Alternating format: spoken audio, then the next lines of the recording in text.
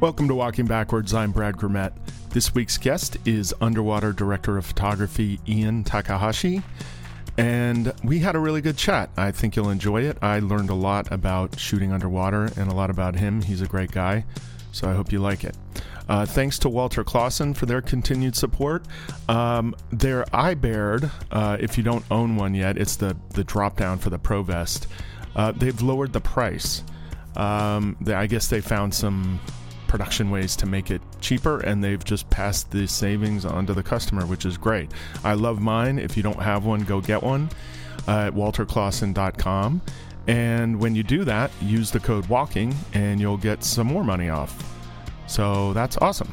Thank you, Walter Clausen.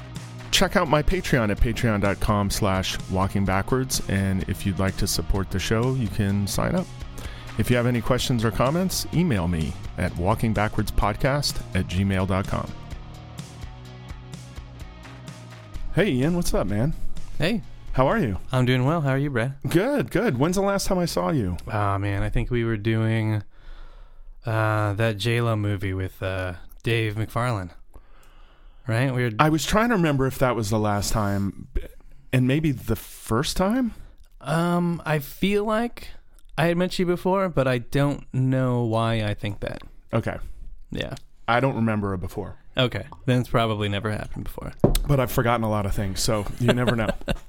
But which is funny because we chatted a lot and texted a lot. Yeah. Not really about work that much. Yeah, no, not at work at all. We were texting about the stocks and yeah. Oh shit! Hang on, give me 1 second. I forgot to turn my heat and my fridge off. Okay. Hang on.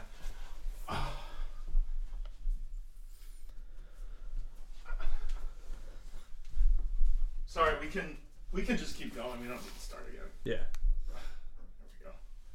Oh, you can hear it kick on and off. Yeah, I tell people all the time I have a newfound respect for sound guys because you can hear that fridge. It's like brrr. You're like, what the fuck? Anyway, fair enough. And I'm bad about remembering to turn it on, and obviously the air conditioner heat. So yeah. Sorry. Anyway, we were saying. We were with Dave McFarlane up in I think it was the Disney Ranch. Yeah. In December, it was like 20 degrees, and then they'd turn on all the fire bars, and it'd be 110 degrees, and then they would turn it off, and it'd be 20 degrees. It was torturous. You replaced somebody. Yes, I think I only did like 3 days. Oh, that was it? Last 3 days of that. Okay. Yeah. Yeah, I think John left.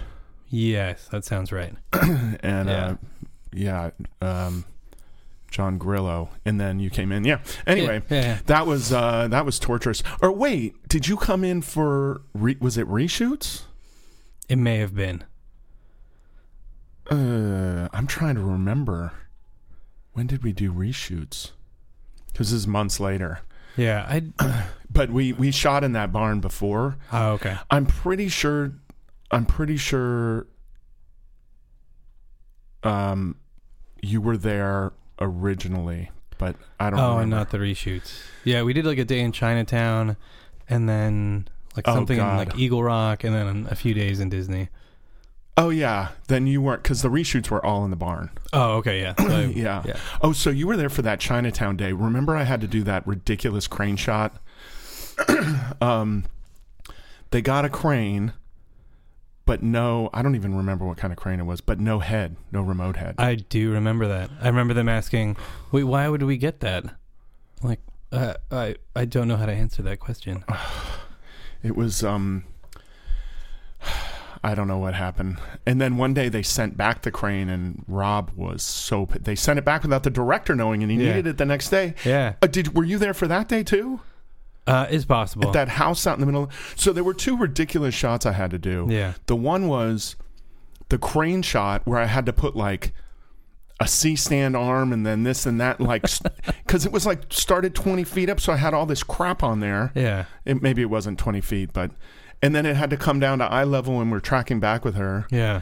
And it was so, because you have that giant lever, so like, you touch the thing and it's like, wah, Yeah. like tilting because I'm, I got an 8-foot pole on it or whatever it was. God, that was frustrating. Yeah. So I did that. And then the other shot that was supposed to be crane, I had to do on a dolly. God, how did we do that? It was a slow zoom and we started we started as high as we could be on all the risers and then came down to the bottom. But it was a zoom from anyway, I can't remember what it was. It was this shot in the house. It was designed to be a crane shot. Yeah. And because they sent the crane back without telling the director, we had to do it this way. And it was like the worst. I can't remember the particulars of that. Yeah. You do block out some things over the years. Yeah. I remember that day. We were like in that house somewhere up near the ranches, but it was just like a house in the middle of nothing. It's a great little place, but yeah, anyway. That movie brings back memories. It does. I liked working with Rob, though. Yeah. He knows what he's doing. Yeah, he does. Yeah. And, the cast was really good. And actually thinking about that, Kristen Chenoweth, she was great. She was good. That weird dolly shot was of her, like, strapped in a chair, tied to a chair. So it wasn't fun for her either. No. Anyway. But we used to text all the time about stocks, and you trade options, which I don't. Yeah, and I've moved on to options on futures contracts. Oh, really? Yeah, it kind of gives you the leverage of futures, but with downside protection. So you can, if you want to buy a single futures contract, you may only have to put up 5% of the capital, but then if it moves against you, you'll have margin calls and it's unlimited amount of loss. And at that kind of leverage, you can lose a lot of money real quick. Yeah. But if it moves in your direction, you can make a lot of money. Sure. But then with using the options, you can only lose the amount that you spent on the options contract. Right. So when it moves, it can move, really in your favor. So you're limiting upside, but also limiting downside. You're not even limiting upside. What you do is you're paying a premium, so it has to move past that premium that you've paid. Right. And then you also have time decay. So as it gets to the end of your contract, the contract becomes worth less and less and less. Right. So you're giving up those things, but you're then gaining downside. Protection. So if you pay like $1,000 for the contract, the futures contract may move against you, and if you own that the futures contract, you could have lost like $5,000 in a couple days, but your options contract will hit zero, but that's only $1,000. Right. Once it hits zero, if it turns the other way, it can go back up, right? Oh yeah, it can go back up. Oh, okay. Yeah, and if it hits zero, it's worthless, and it'll expire worthless. Nobody's going to buy it anyway, so you would just have to hold until it expires or goes back up. I mean, theoretically, you're doing like cash management, so when it moves against you, you're getting out before you rack up large losses. But in the event that something happens overnight and it gaps down, at least you're only losing that much. Right. I mean, in the futures world, markets can limit down for days on end, and you can just see this, lose thousands upon thousands of dollars every day without the ability to get out. Because it'll just gap down and stop, and trading will cease, and that can happen multiple days in a row. Yeah, that's similar to me, like using like trailing stops and stuff. Yeah, exactly. Yeah. Although if it gaps in the middle of the night, that doesn't help you. Then it just auto sells at the low price in the morning. Yeah, you wake up down 50%. You're like, but my yeah, exactly. Well, it sounds to me like there's. I bet there's an opportunity in. So I was saying that nobody buys options that are worth $0. I bet there are opportunities to go and buy people's futures options contracts for $1 or whatever the number is. Yeah. In case it goes back up. All right. Just like buying shitloads of like options that have just gotten crushed. Right. In the hopes that they'll turn the other direction. Yeah. You know what I mean? Yeah, yeah. I mean, there were those guys, they had a whole, what were they doing? But it was all these long shots. Mm-hmm. Of course, they use algorithms and all this shit. But like, they would think of, what if an earthquake hit tomorrow and did pretty major damage in Los Angeles? Yeah. What would go down? And then they'll take a position in a bunch of different stuff. Yeah. It's like, so they have all these contingency. Their whole fund was that. Yeah. So it was like, what if it rains too much this winter in the Midwest or whatever?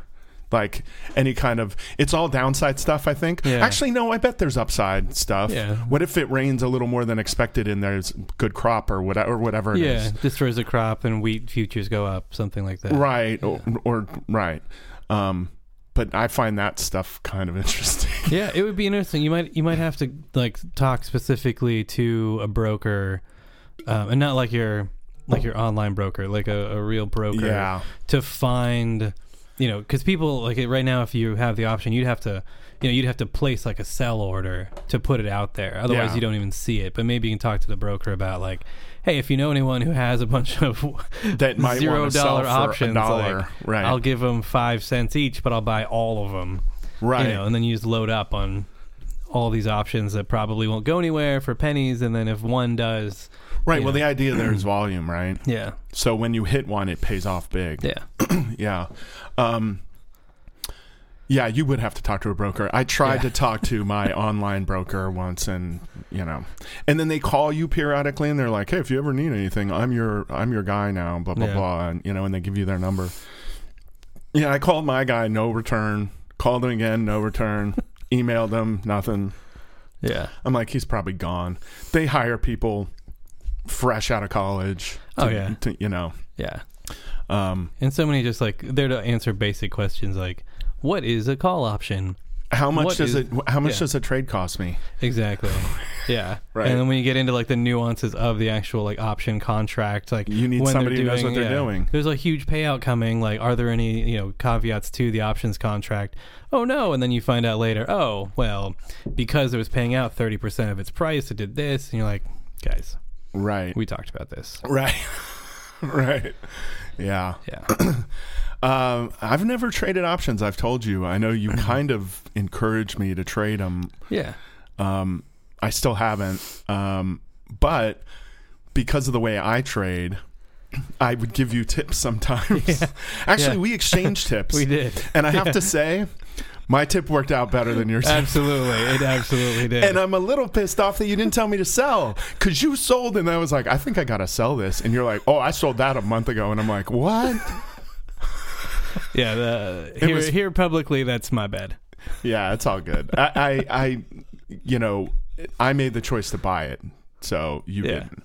But it's easy to blame it on you. Yeah, well, it's actually funny how I stopped like telling anybody any of that stuff, because like I get into it and I have so many positions open and things are always changing.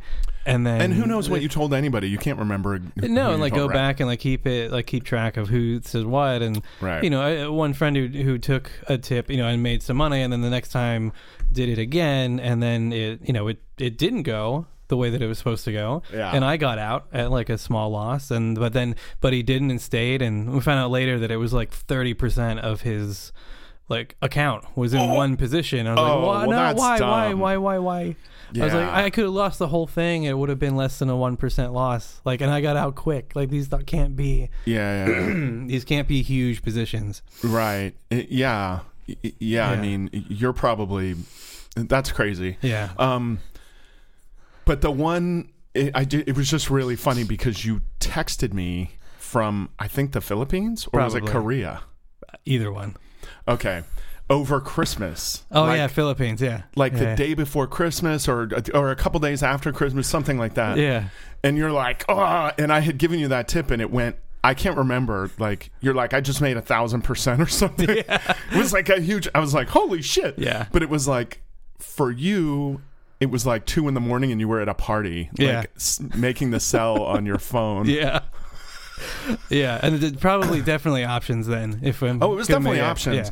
No, but when I look at charts, I'm not an expert, but I'm okay at looking at charts and not predicting, but understanding where the trends are and where if this happens, this might happen. Yeah.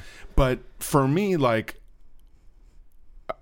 I don't want to get in until this happens. Right. And then this might happen. Yeah, yeah. So, like, with options, it's better. You can get in for a much cheaper price with a big possible upside and smaller downside if you get in before the thing. Yeah. You know what I mean? Yeah, yeah. Yeah, so, like right before that line hits that point where if it hits that point, I'm jumping in. Yeah. But it's not at that point yet. That's when you bought in. Yeah, and yeah. then it went. Well, and then it went way too much for me to get in. Yeah. Well, then the options, like the way that options are priced, they also have like volatility built into the price. So when the underlying becomes more volatile, the premium that you're paying to buy the option can go up. And so so a classically volatile stock, the options will always cost more.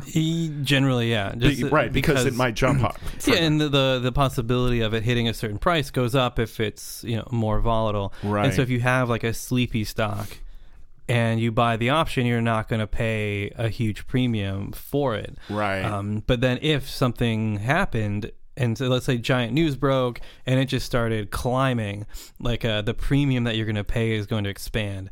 And so you're going to be paying a lot more for that option, than you would have previously. Even if it's in the money by like $5, you're going to pay that $5 plus like a fat premium because of the volatility. And because so many people are going to be jumping in, it's going to, and that's how you can make so much more money, like with options, is if you're buying them, if you do buy it before the volatility goes up, not only going to make money on the upside if you're buying a call, but you're also going to make money as the premium expands due to the increased volatility. Right. So, but none of that you can see. Like if you're looking at the underlying chart, you can't see that price premium, but there's like all the Greek letters like delta, vega, all those kind of come in when you're looking at options and how they're priced and how they're changing compared to volatility. And right. It's a whole thing. Yeah, it's a thing. Yeah. This is part of why I don't want to be in it. Yeah. Because, I'm not bored by what you said, but I'm a little lost. Yeah. And so, like, I don't know. Some other things I get, like, as far as stocks and stuff, I get really quickly. Yeah. And people are like, oh, that's really complicated. I'm like, well, I'm understanding it. Yeah. So, as a matter of fact, I read The Big Short, which is one of my favorite books ever. Right. Yeah. Great movie, too. Yeah. I said they'll never make that into a good movie because it's too complicated. The public doesn't want to hear you explain all this shit. Mm-hmm. But they found Adam McKay is a goddamn genius. He found a perfect way to explain it. Anyway, I love that movie because no, I love it even though I almost worked on it. They had called for my availability. I said yes. We talked about money. Okay, great. We're gonna come out here in a week. And like 3 days later, I was like, hey, I don't have a ticket. They're like, oh, we hired somebody else. Oh, like, huh? Found a local or something. Where was it? It was New York, right? No, this stuff I think was in like not New York. It was somewhere else. Vegas, maybe. Because they shot in Vegas. Well, it was just the underwater, so it was when there's pool stuff in Vegas. I think it was when the Dr. Michael Burry's character is swimming in the pool. It's like super quick. It's like 3 shots. Okay. But I know Tom Boyd who shot it, and he's awesome. Oh. But it's just I find out like years later that Tom did it, and I was like, oh, okay. Right. That's probably how your enough. name even came up at all, right? I don't know, but I still love the movie. Even though I watch that scene every time, I'm like, argh. Right. Yeah. Yeah. It was so good, and but the book is fantastic, and there are these complicated because the movie doesn't explain everything in the detail the book does for obvious reasons. One, it's a little too complicated for a movie, and 2, just story wise, right? Yeah. But they got the point across, which is great. But the book, so I read the book, and I have a friend who's in mortgages and stuff, and he deals with he worked for one of the largest mortgage providers in California before. And they're long out of business now. Yeah. Probably out of business in 2010 probably. Oh, okay, yeah. But anyway, so he was familiar with somewhat familiar with some of these financial products. And I think believed, or maybe still believes, that he knows a lot more about it than I do. Yeah. And I read the book and I said, oh, blah, blah, blah, blah. And I started talking about CDOs and CDSs with him. And he's like, well, you don't really understand it. It's too complicated for you to understand. He's like, I don't even get it. And I'm like, no, I understand. Yeah. And he's like, no. And I was like, okay, whatever. Like, he's a good dude, you know, but because he's been in the business a long time. So I think he just, I don't know. Yeah. But to me, it was like the most obvious thing ever. It's kind of like options on mortgages. Oh, yeah. I mean, that's basically what it is. Yeah. Synthetic products that aren't actually linked to any real property or value. Derivatives of an underlying asset. Yes, I guess that's the technical term. But that's what it is. But anyway, it was funny. I don't know where I was going with that story. But I love the book. I don't know if you've ever read any Michael Lewis's books. All of them. Oh, you have? Okay. Oh, yeah. I have not read all of them because I didn't read. I don't like. Not that I don't like. I'm not as interested in the ones like The Blind Side and even Moneyball. Although I thought that movie was good. Yeah. I'm more interested in the stock market stuff he does. Well, he's got a bunch of great ones like Boomerang and Flash Boys and Flash Boys is fantastic. Yeah, and there's I forget the one. It's about the like the formation of the IEX exchange. That's Flash Boys. Oh, well then there you go. I like that one. Yeah, and the cable from Chicago to New York. Yeah, exactly. Like 30 miles of fiber cable to slow everything down. Like inside their building. Oh yes. But remember in Flash Boys, they run a cable. They run a little direct fiber line, straight, no matter if there's a mountain or what, from Chicago to New York. Yeah. And buying up land, and no one knew who was doing it. I forget what the outcome was to that. Did they figure out who was doing it? Or it doesn't really matter who was doing it. No, it's been a while since I read the book. Well, it was somebody in Chicago trying to compete with people in New York. Yeah, because of the trading delay. Yeah, and even that doesn't help them. No, I mean it helps them, but it doesn't give them. It doesn't put them on an even playing field. No. Well, not when like the HFTs their servers are next to the exchange servers. Like in New York and plugged in directly. Right, like a 6-inch cable. Yeah, exactly. Right, and they pay a lot. Like $100,000 a month for each server or something, right? Yeah, but they're pulling in like in the basement $140 million a year with no risk because they're just front running other traders. Right. They're ripping you and me off. Basically, yeah. When you put in a market order, they're like, thank you. And I thought about using, what is that, IEX? Yeah. I thought about using IEX. I think I can designate it but I don't know how their volume is or anything. And also for me, it would matter more for you. I think you trade bigger than I do. But like, we're talking about a couple pennies here and there, basically, you know? And I don't know. I mean, when I buy like stock, it's usually on like a much longer time, like a time horizon. Right, and I buy on shorter. Yeah, so like if I usually don't put in a market order, but I'll put in like a limit of what I'm willing to pay, and like if someone front runs that, then okay, you made a couple, you made it however much per share, but I've got like a 5-10 year horizon. You got scalped, but for like $2. Yeah, overall. But then it's like more with because he made 1/10 of a penny off of every share or whatever. Yeah, whatever their take is. Right. But the part that I like stay away from is I tried to buy an option or something on that Robinhood app, and it said like, oh, we're putting it in as a limit order plus 1%. So it's going to go in at the price it is now, but it can get filled for up to 1% more than that.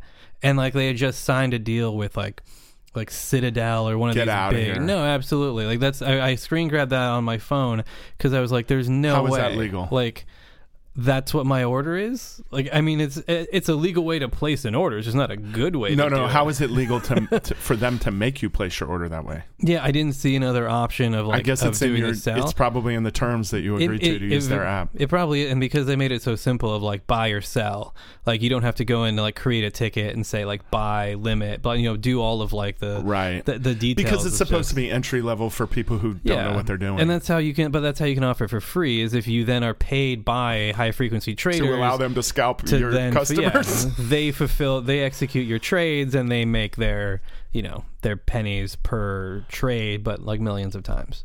God, I wonder if anybody's written about that.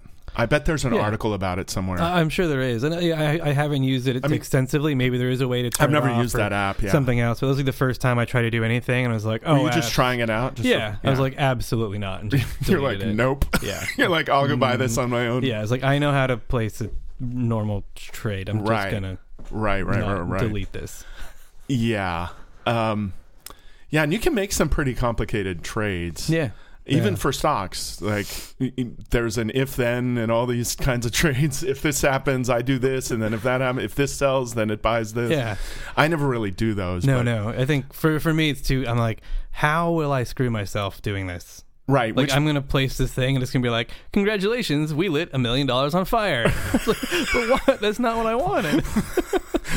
But I didn't want to light $1 million on fire. Yeah. I'm always thinking, like, which misclick will really screw me here? Yeah. Yeah. So I don't do them, but I've looked at them. But sometimes you do want to. The funny part is they take so long to set up, and the time I would need them. Yeah. Like, I have done some fairly risky, like, after hours trading, like after earnings, like before and after earnings. Like, the biggest single day I ever had, I won't go into exact numbers, but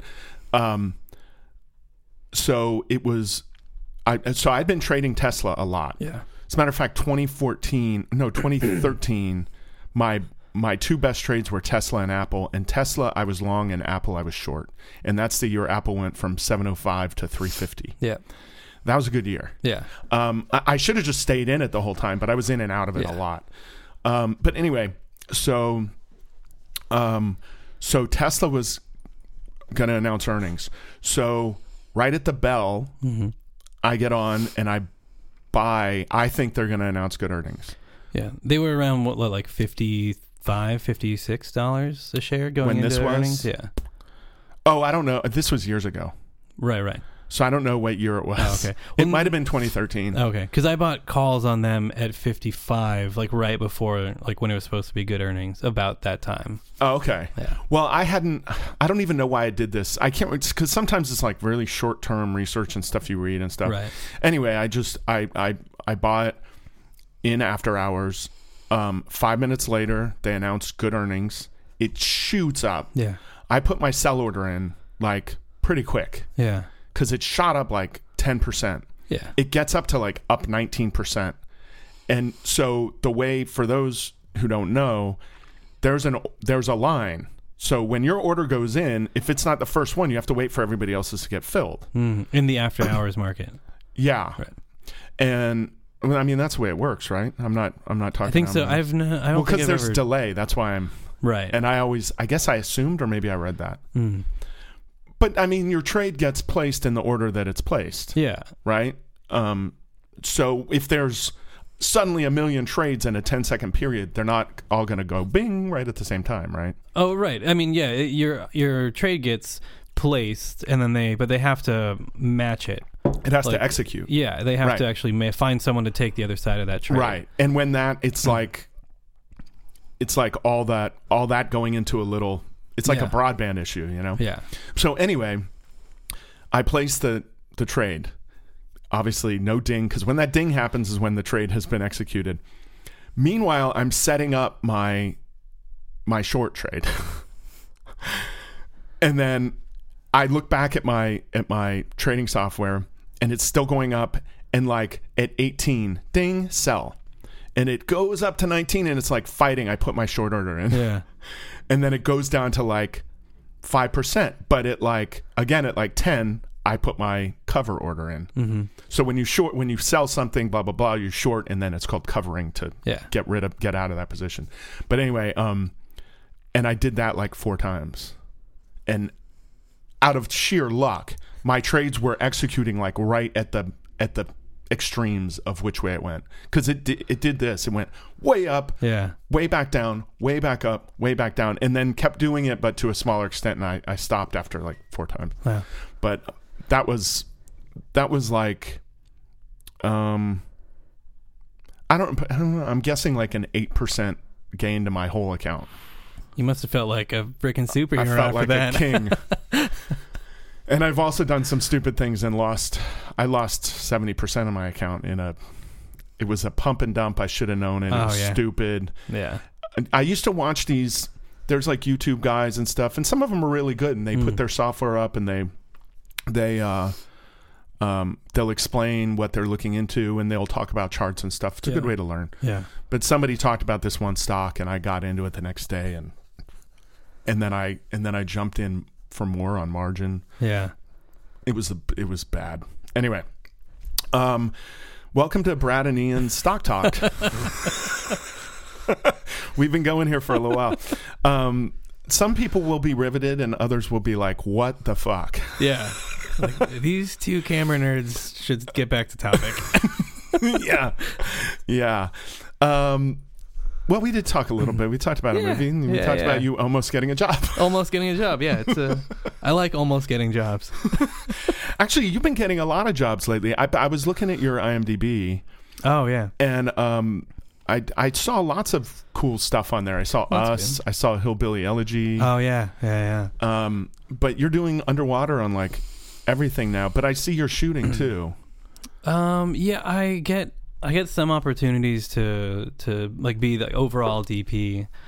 Generally, it comes out of there being a lot of water work in it, and then they'll just be like, "Oh, why don't we just have Ian shoot the whole thing then?" Right. Like, oh, okay, thanks. Instead of paying this extra person, right. Yeah, I remember I did a Kaiser commercial where the original boards were like, there was like one shot above water, and the rest was all under. So then they gave it to me, and then it turned into maybe half and half by the end of it. Oh, okay. But you'd already been hired. But I'd already been hired, yeah, thankfully. But we ended up shooting Steph Curry in like 5 hours, 3 locations. I mean, we had every time we needed to move a light for a new shot, we just brought in something else. It's like we had everything wired, multiple 18Ks just lined up next to each other because they had to move per setup. It was ridiculous, but we got it done. And we ended up winning a Clio for cinematography. Oh, did you really? Yeah. Oh, congrats for that to one. you, man. Yeah, thank you. That's awesome. Yeah, and then was he in the water or was he out of the water? He was. I mean, he's an athlete, and he was. Yeah, of course. He was exceptional in the water. Yeah. And then the funniest thing was, I put a ladder down in the bottom of the pool so he could swim down and just sit on it because we were shooting like him from behind, holding these basketballs.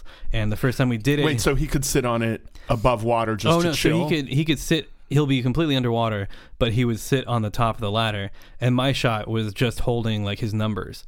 Right. And that way, he wasn't moving anywhere, and he was just in one space. It's just a way for him to be in a yeah, spot, and that way, because the water's like moving in 3D. Sure, it's hard for actors to like hit their mark. Right. And even if they do, it's 3 different dimensions for them to hit the exact spot. Right. So this way, I knew exactly where it was going to be. I could set my frame. I could light it. I could do all that. Yeah. And that way, I knew exactly where he was going to be. But we went down, and he went down, and he touched the ladder, and then he came up. And then I came up and he was like, "Hey, there's a ladder down there?"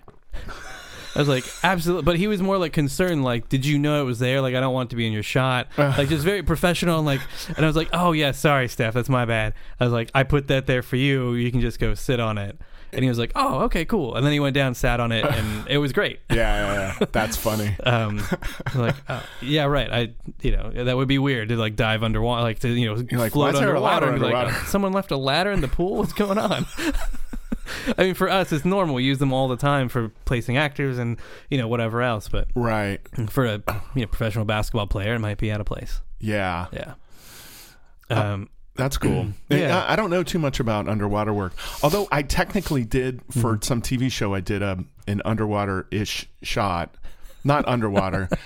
Well, we were, but okay. I went down a slide like at a hotel. Oh, okay. Like with the camera, and then went under, and then I think they used the whole thing. I can't remember. That's awesome. It was a very long time ago, but that must have been fun. It was super fun. Yeah, but it wasn't a big. It was just like a little mini DV or something. Dude, this would have been in like 99 or something. Oh, okay. So long ago. But how did you get into underwater? I mean, were you a diver first, or were you? Well, growing up, I always loved like swimming, but I never wanted to go fast. Like competing with other people and like who could get across the pool first was not my thing. And I didn't really like doing much besides like being underwater and like looking at things. Right. So when I met in college, I met an amazing underwater operator named Mike Thomas, who he's retired now, but he worked for John Toll. He did Thin Red Line, Castaway, Truman Show, like all, and plus many, many more. I met him, and he like showed a bunch of his work, and I was like, oh my God, like this is a job? Like you can shoot underwater? That's perfect. Right. And so I ended up talking with him, and he was nice enough to give me his email, and we kept in touch. And then I moved down to LA, and I had been scuba certified, and I think I went to school for cinematography, and my final project was like half underwater. Oh. Because I knew that if I wanted to do it, I had to have something to show. Like no one's just gonna, no one's gonna give me a job anyways when I move down. Right. But let alone like, oh yeah. Why don't you go underwater and do that? Yeah, it's something unreal. Yeah, exactly. So, right. Well, we did that, and then Mike kept returning emails, which was great of him. And I ended up just doing like one more job underwater when I moved to LA, and then the next year it was maybe 2. And it just continued to build up. And what were you doing in the meantime? In the meantime, I interned under John Toll, and then I was a DP for this movie called Sleeping Dogs Lie. We went to Sundance in 2006. Oh, really? Yeah, we got a theatrical release, and I believe our total box office was $10,700. Wow. Yeah. Big. Yeah. Big. Needless to say, it was a great experience. Yeah. I mean, Bobcat Goldthwait directed it, and he's amazing. Oh, did he really? Oh, yeah. Cool. I mean, he's the best. And like, I saw, what's it called? I Love America or something? Yeah, I Love America. Yeah. Is that what it's called? Yeah. Crazy movie. Super. And there's another one. I sorry, Bob, I'm forgetting the name, but it's Robin Williams is in it, and it's about how he finds his son had like autoerotic asphyxiated himself, but then like the dad, and it's this whole, I mean, it's still an amazing movie, like really heartfelt and touching, but again, like Bob just does these topics that are so like off the wall, but yet he has such a great touch with the actors and the story and everything. Like it's still great. Yeah. It's funny because so many people know him, from his comedy and his whole shtick that he did. Oh, yeah. It's not like that at all, right? Not in person, no. I mean, he's such a great director now. Like he did like The Man Show and Jimmy Kimmel. And well, that's the funny part. He hooked up with Jimmy Kimmel and like directed like thousands of episodes of the Jimmy Kimmel show. And, yeah. And like I found that out one day, and I was like, Bobcat Goldthwait is the director? Yeah. What? Yeah. But then like I said, I saw some of his movies, but I didn't even know about. I might have heard of that one, but I haven't seen it. Yeah. What's that about? Oh boy. It's about a young lady who has a dark secret in her past, who tries to decide if she needs to tell her fiance everything about her life, or just are some things kept a secret. And she decides no, she should tell everything, and when she does, just mayhem ensues, and the family's disappointed, and but it becomes a great story about if you should keep secrets or some things best left unsaid. Do you want to spoil it? I mean, it came out in 2006, right? There might be someone out there still trying to watch it, but if you if you perform certain actions on your dog, oh God, that's right, yeah. Then, but it is kind of genius, because she couldn't have anything dark in her past, like she murdered someone, or like she was a human trafficker, or like any of these other terrible things, So like she says you do that, and you're like, oh God, and you have all these like emotions about how that's. Yeah, whatever. Right. But you don't automatically say, well, she's also a bad person for doing it. Whereas if she's like, I killed my best friend and then buried her body in the woods and didn't tell anyone, you're like, okay, no, you're just a terrible person. Like, don't, But with this, there's a little bit of ambiguity. You can see how people can be like disgusted by it and like turned off and disappointed, but like it's been years, and like is she really a bad person because of that? Like if she's grown from there, and I mean, and there's no. There is a difference between someone who's made a mistake and someone who's just a bad person. Yeah, and but it leaves enough wiggle room in there to like have the story about it, and you can kind of judge on like if she's a really amazing person now, like how much can you hold against her for her past. Right. Yeah. I mean, that's an interesting concept. Yeah. I mean, with everything, like it's still like it competed in Sundance for like the narrative feature film awards. Yeah. Yeah. So there's a lot there that people watched and saw, and and I mean, yes, people walked out. You know, but then also like other critics are like raving about like all the good things about it and like how deep it is and all kinds of different things. It's funny, good movies. I often say, you've seen, it's like art or whatever. Yeah. It's like a film, air quotes. Yeah. If some people hate it and some people love it. Oh yeah. If everybody's like, then it's probably bland shit. Yeah. Yeah. I remember hearing stories about Jerry. Have you seen Jerry? It's a Gus Van Sant movie. No. All right. Jerry went to Sundance. Okay. And I read about it. Half the theater got up and walked out for screening. Oh, wow. And which I never understood why. But there's no script. It's improvised. Huh. It's Matt Damon and Casey Affleck walking around like... Oh, is this the desert one? Yeah. Okay. Like on a hike. It's not all Steadicam, but a lot of it is Steadicam and really long takes. Like 10-minute takes. Just one 10-minute take after another. Wow. Or 11, whatever. But like they're stretching it as far as they can. And they're just walking the whole time and they get lost. But it's basically just two people in a movie talking the whole time. Wow. And they both call each other Jerry. Huh. With a G. So I don't understand why half the people walked out. I guess they just thought it was boring or whatever. But like your movie, I get a little more because it's like, whoa. It's like the opening scene of the movie. You're like, oh, snap. Right. Yeah. And I don't understand. But anyway, I love that movie. And I didn't understand because it's such a... it's a psychological... I don't know the right... But they're both freaked out because they get really lost. Yeah. And they have no water and some shit happens and it's also very funny. It's pretty funny. Oh. They're kind of witty banter at each other. They're what seems to be like old friends. You know what I mean? Yeah. Known each other a really long time. And anyway, I suggest it to anyone. And there's really great Steadicam. Who is the guy? I think his name is Matthias Mesa. I think he's Argentinian. Gosh, I hope I'm not screwing that up. Yeah. But he did. I think he did Elephant as well. That other Gus Van Sant movie. Yeah. Anyway, very good operator. But nice. And think about the terrain. They're hiking, so they're out in the mountain. He was probably walking backwards. Yes, he was.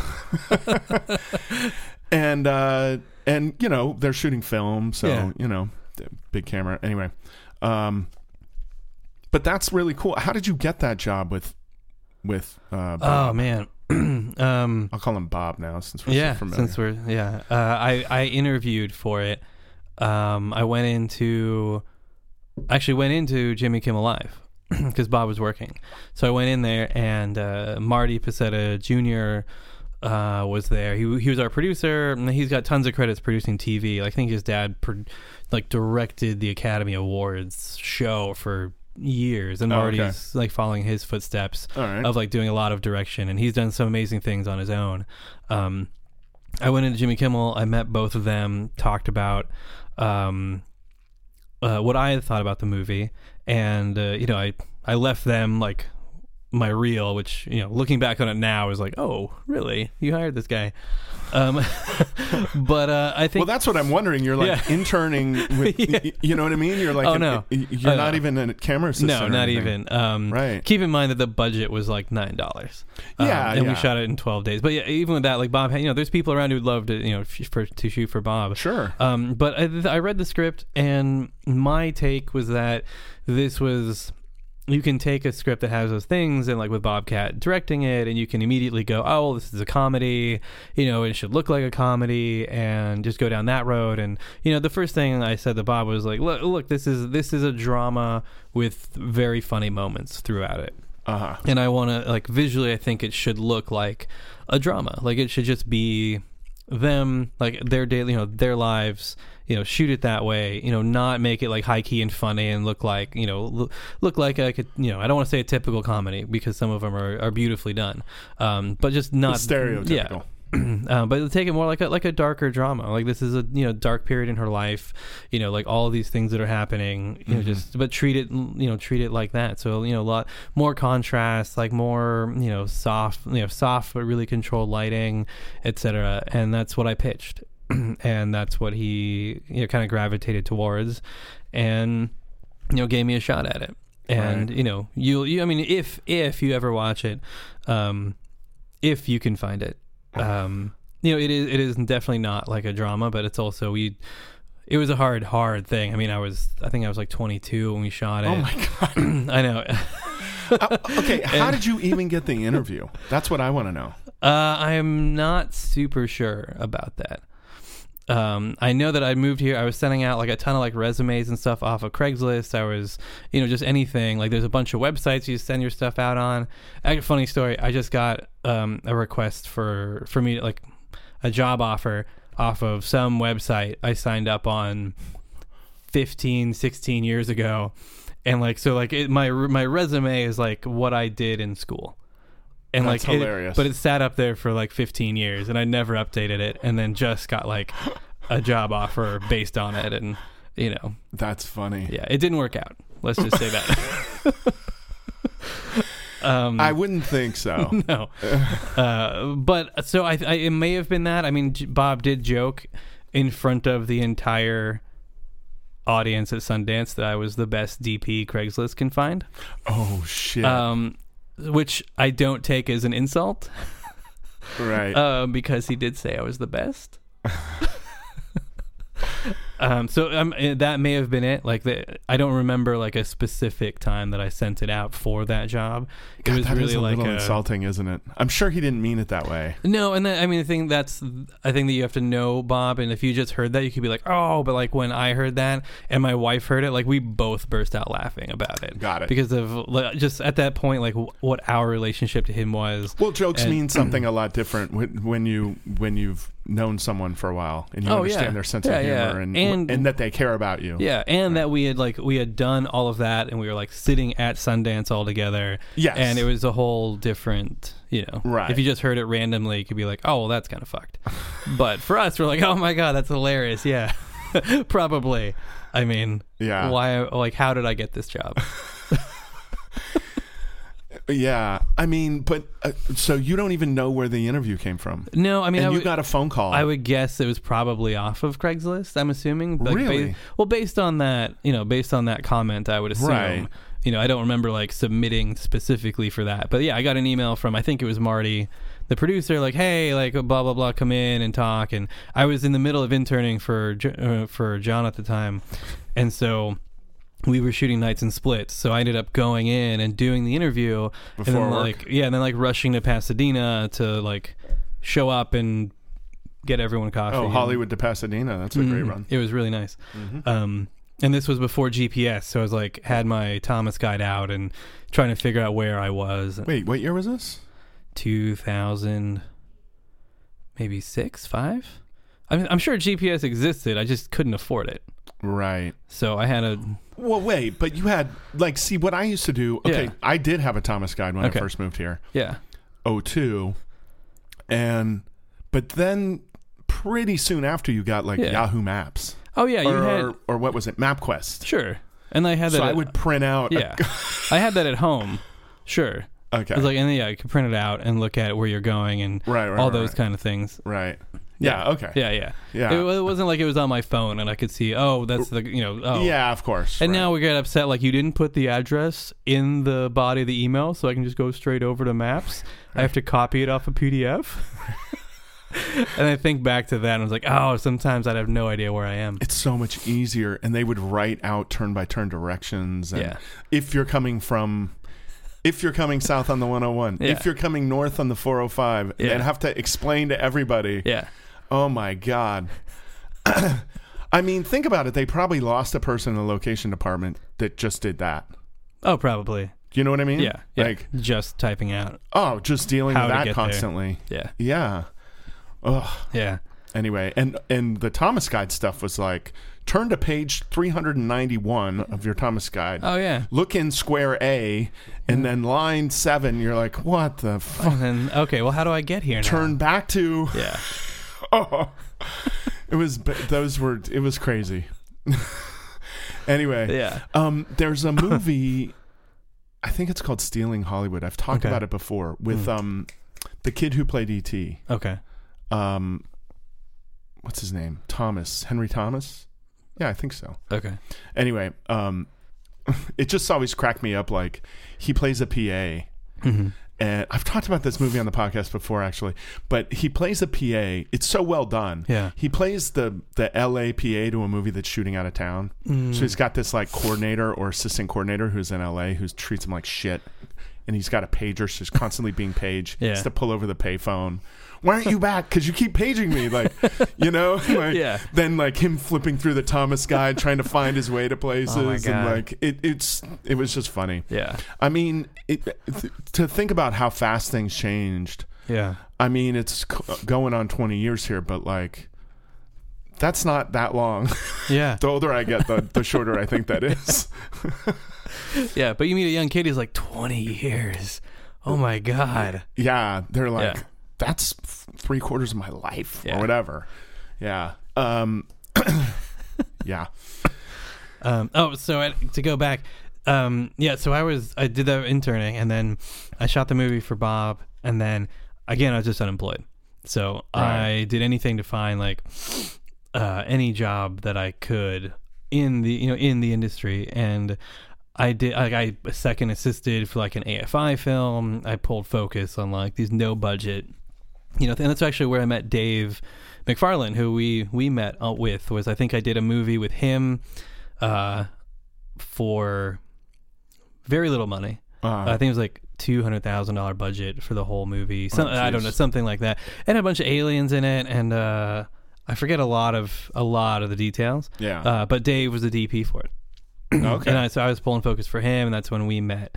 Got it. And I think I worked for him on like one more thing after that, and then we hadn't connected again until I came in and covered John on the movie you worked on, the Boy Next Door. Yeah. The classic. Yeah.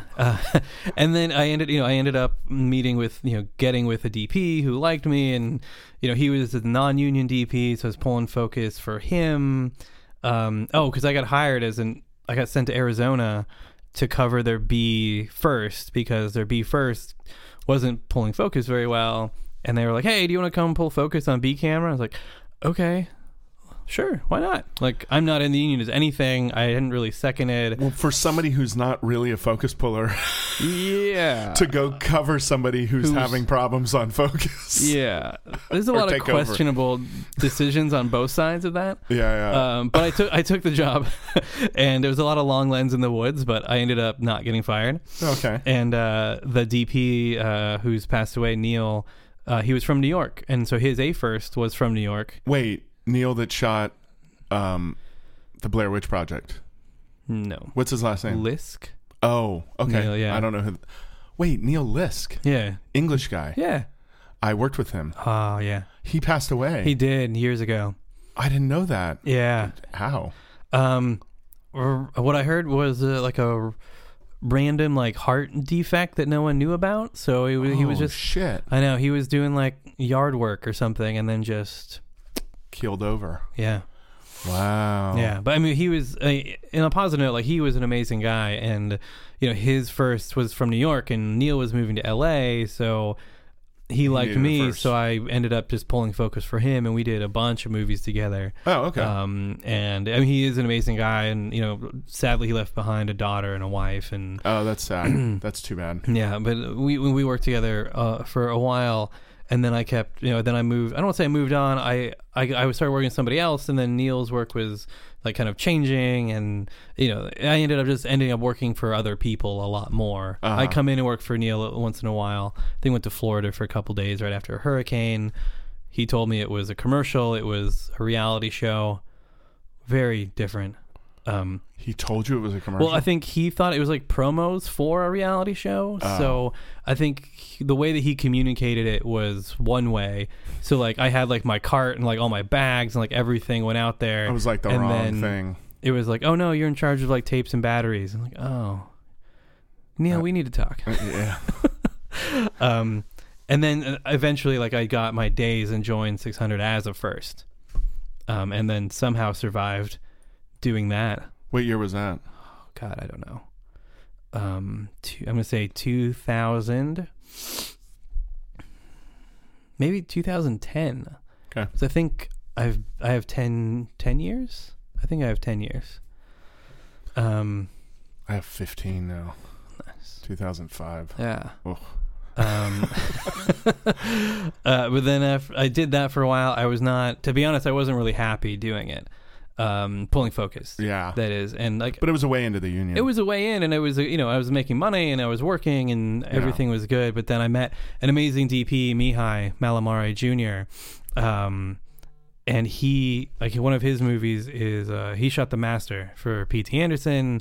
He just did that movie Jojo Rabbit that came out. Oh, did he shoot that? Mm-hmm. Oh, okay, cool. I had worked for the Coppolas, and he had shot two movies for Francis by that time. And so we were introduced. Like when he moved to LA, they're like, oh, well, you should meet Ian. So we went and had coffee, and Right. I introduced him to a lot of the crew he still uses today. Oh, like cool. So like Sean Mayer and Eli and a bunch of those guys who work with him. And then we ended up like bouncing around. We did some work together. We did one of Francis's movies together. Where's Mihai from? Romania? Oh, okay. Yeah. I had no idea where that name was from. No, Romania. Got it. And then I think we did a movie in South Carolina, and he wanted to bring me as his A first, and they said, no, we have a great like camera department here. You can bring one guy, but we know what we don't have is a B camera operator.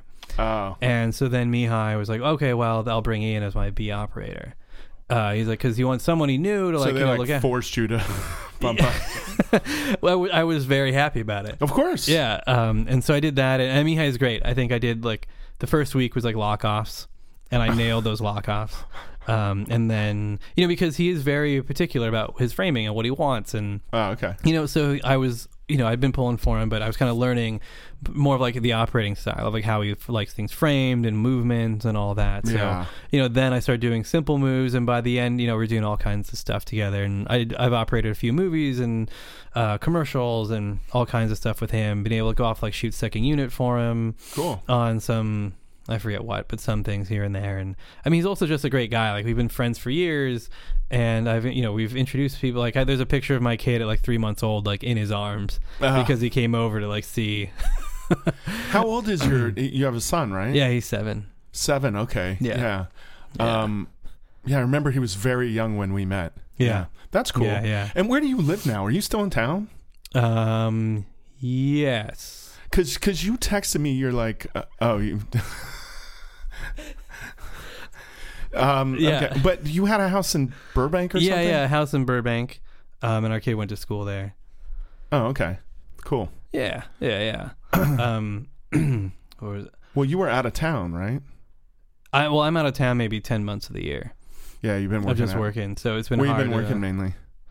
Atlanta a lot. I did because I took an operating job, and it's operating and like double up in second unit DP work for Netflix's show Insatiable. Oh, okay. So that was maybe 5 or 6 months over the last couple years. Yeah. I did 2 seasons with them. Oh, okay. But then it's traveling back to Atlanta to do underwater work, or I mean, from that aspect, I'm in like the Caribbean, all over the California, Yeah. all over the U.S., everywhere. I was just in Bangkok doing some underwater work there. Oh, cool. So it's really like once I'm in LA, it's just I jump on a flight wherever production wants me to go and Right. go It's there. it's so specialized. Like Yeah. they know they're flying underwater in. Yeah, generally, what I mean? yeah, Like, yeah. And a lot of it depends on. I think you get to a certain budget, and because the underwater work is so expensive to do, there's a feeling of wanting to bring in people who have, a long like a history of experience and like being able to deliver Right. what they're looking for. Right. And I mean, and it's also, as you said, it's specialized. So even talking to production, like I'll usually have a couple conversations and conference calls with like a director and maybe the UPM or the producer ahead of time about, because they may not have produced anything underwater before, or they may have, it's been a while, or they may have, but this particular, so we'll discuss like, well, what should we do for safety? Like, how many people do you think that we should have? Right. We think the tank should be this deep. Is that going to be okay? Really go over all of like the logistics of doing the actual shoot like well in advance. And then they'll fly me in, or Pete Romano or Pete Zuccarini or whoever else they wanna hire. Yeah. And a lot of times I'll be able to bring like Lauren Elkins or Peter Lee or one of my like water tech first ACs with me. Because they know the housing, and that's a whole other thing about getting that camera stripped down, put it in the housing, get it all working, keep it water sealed. And there are plenty of, I think there's a lot of first assistants out there who do can you own do housings or are they all rented? No, I all through Hydroflex. Yeah, okay. Because the new remote Aquacam, like the MK5, it's like 19 different camera systems can go in there, and I'm sure there are more that can, because they've built it in a way where it's really like a tray on the bottom that lifts the lens up to the center point of the dome or the port. And so it makes it easy. Like if we need to shoot Alexa Mini and Phantom, we can slide it in there, shoot the Phantom shot, slide it out, and slide the Mini in. It's like a 5-10 minute changeover max. Oh, that's great. Yeah, instead of carrying two housings and everything else, it's just bam, it was really quick, really easy changeover. Leave it all pressed and controlled, and you just plug in everything again, and you're good to go. Right. But because of that, and it's so expensive, like every minute on set is expensive. So at a certain point, like bringing my my water techs and everything like that, like even traveling them, even to Atlanta, where there is such a huge, a good crew there, it kind of makes sense. It even makes them feel better, like another layer of insurance. Right. Yeah. I understand that. Yeah. I'll tell you something that happened. I was doing a banana boat sunscreen commercial. Yeah. I don't know when, 2000, who knows. Yeah. I was a PA. Yeah. No, I was art department. Okay. Anyway, a couple of interesting things happened on this job. The first was we were shooting in Wekiva Springs State Park, which was actually super close to where I live. Oh, wow. But there's a natural spring there, and doing some shots of, I think, because it was all like 20-somethings running, two good-looking guys, two good-looking girls, you know. So I think it was them jumping in the water in the spring, shit like that. Anyway, this director, Brett, I forget his name. Doesn't matter. He was director DP, and he owned two Aton, I'm pretty sure 35 mil cameras. Okay. So they got a Hydroflex, and they put it in, and these assistants were good. And in Florida, as you can imagine, they do a fair amount of water, housing stuff.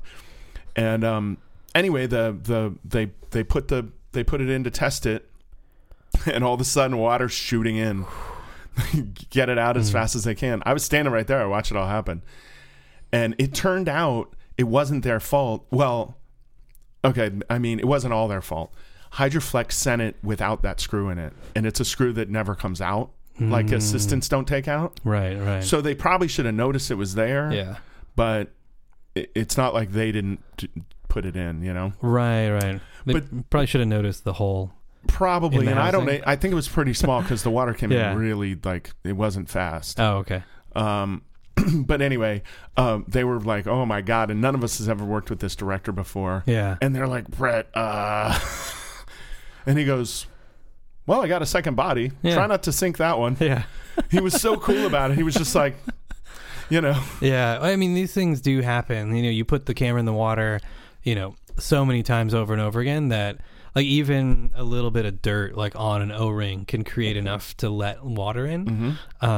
Especially when you go deeper, there's more pressure, right? Yeah. And I mean, I try to stay within 16 feet just for color, you know, because the warm tones start disappearing like the deeper you get. Really? So, oh yeah. So like if you're, I didn't know that. Yeah, if you're within this, makes sense. Yeah. So the what do you call them? The ray, like the faster moving rays. You know, oh man, I'm blanking on all these terms.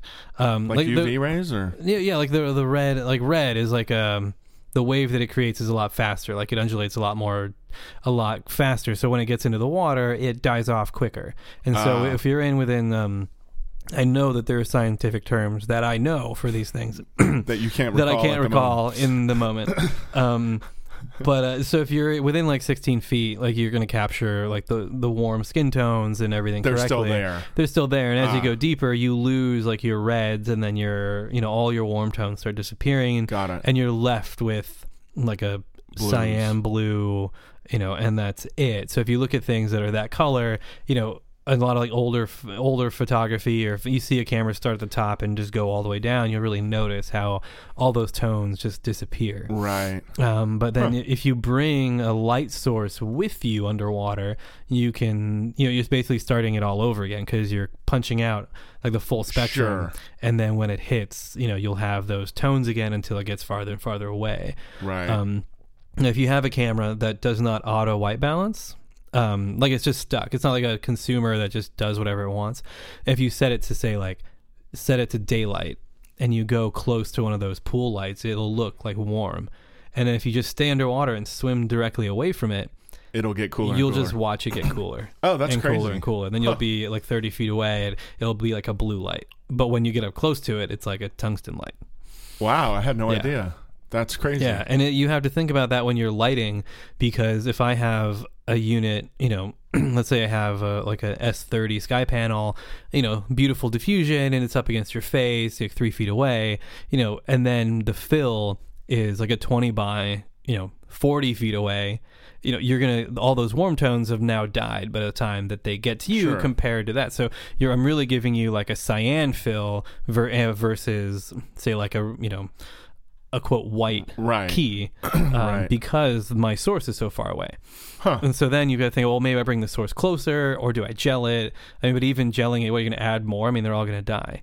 So you have to think about all of these things. Like, do you add, do you color balance more for one and then the other? Right. I mean, nowadays you can correct a lot too. Oh, right? Yeah. But I try to like deliver an image that's usable, right, and not like, hey, make it better later, guys. No, of course. I mean, and no, I'm not saying that. I'm just saying like, I'm sure like colorists know all this shit. Oh yeah, about underwater. Yeah. So like, basically they know going in like I'm probably gonna have to warm this up a little. Yeah. Or whatever. Yeah. I mean, when we did some things. Actually, I think it's playing at Sundance, like Omniboat. It was a series of short films that like packaged together as one. Where it was about my part was about a free diver who goes down to maybe 200 feet, and then there's like a monster. But we faked that in a tank in Miami, and so we were out in Bimini, like shooting her for real, like free diving, and then being chased around this wreck and all this cool stuff. But on the deep parts, we couldn't shoot that at 200 feet. Obviously. Yeah. I mean, it's like a 14-hour decompression or something like that if I dove down there on air. Yeah. And besides that, like the color, lighting, I mean, there's no reason to do that. Right. So we faked it in a tank in Miami. You can go 200 feet on air, though, right? You can, like scuba. Yeah, right, you definitely can. It's dangerous, though, right? It's dangerous, and then like you've got your decompression time. Depending like on, you can only be down there like 5 minutes, and then you got to start coming back up. It's something quick like that. Right. Yeah, and depending or you on could like double tank or something. Yeah, and like you can use, I think, if you're using different mixes of gases, and it changes. The exact numbers will change depending on different factors. Sure, but yeah, of course. You can't spend much time there, and like longer decompression time. And there's also like why would we try to do production at 200 feet? Well, no, I didn't. I didn't mean that you'd want to shoot that depth. Obviously. No. Although people have. Yeah. Because those freediving contests, they actually shoot them the whole way down. But I get the impression that those are like GoPros or They probably are, and with a special housing or something. And then I've seen some like behind the scenes of those, and there'll be like cameramen at different levels. Yeah. So you're like at like a certain depth, you know, Right. and then you've got to decompress and come up, and yeah. But so we faked her. She never got more than 16 feet deep in the tank. Okay. But we use those color principles to then color it to make it look, to make it seem like she went that deep. So we, started pulling out a lot of the warmer tones the deeper she went down, and Got left it. it a lot more like monochromatic, Right. when she was down that deep. The only problem, but then what we did have is we had a red like beacon that was blinking. And so it was a matter of balancing like the pull out of the warm tones, but then leaving the red, because the red was from the source, so the red would still be there. Right.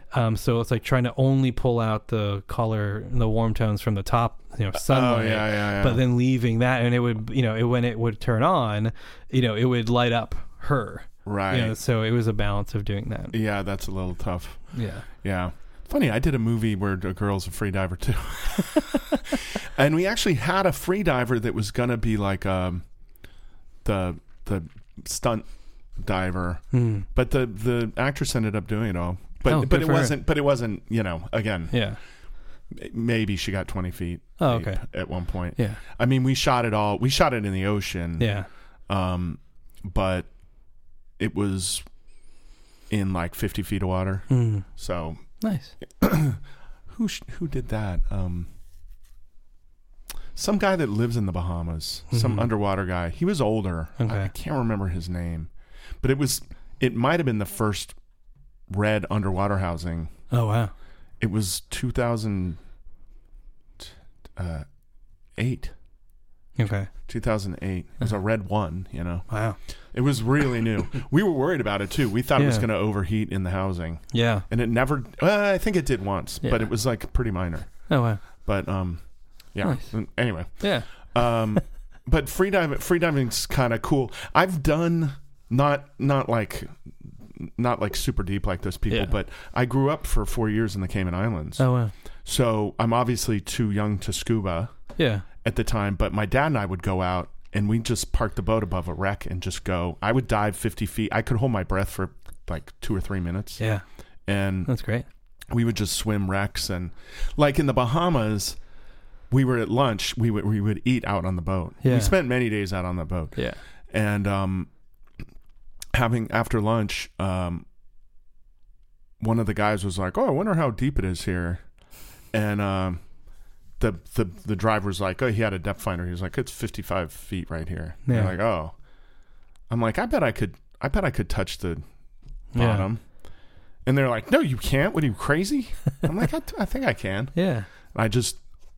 They're like, "No way." And I dove down. Yeah. And then on the way, I'm like, "Oh, they won't believe me unless I bring like a rock back." Yeah. Yeah. And then I grabbed like a rock and then swam back up. And it's been a while, a very long time since I was down that deep. Yeah. Which isn't that deep, but No. is deep enough to die. Yeah. And Yeah. and I was not anywhere, but like when you're like, this should be the one. That, like when you're swimming up and you're like, this stroke should do it.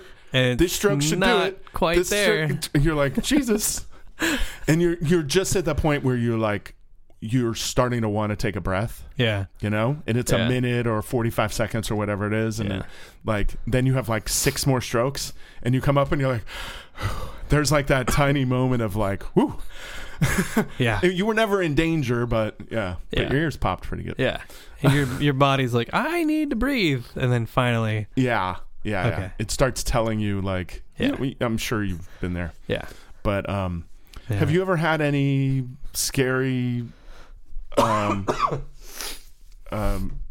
stuff? I mean, not just shooting, but like doing scuba or anything? Anything sketchy? Yeah.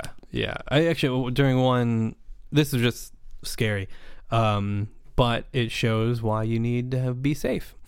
We were shooting in Long Beach in a pool that's now closed. It's like a big, like Olympic sized pool. Okay. Built the set, had a bunch of lights around it and everything, a bunch of people in the water. We made sure that everything was GFI'd. We're all good and safe. one of our 4Ks leaked power into the water, and which without GFIs you probably die. But because we had those, some people say they felt like a pinch or whatever, but like from the water, anywhere you didn't have a wetsuit on, I didn't really feel anything, but that's besides the point. We were working, and then suddenly everything went black because it killed power to everything. Right. And so everything went black. Well, the GFI did what it was supposed to do. Exactly. Right? It worked. Yeah.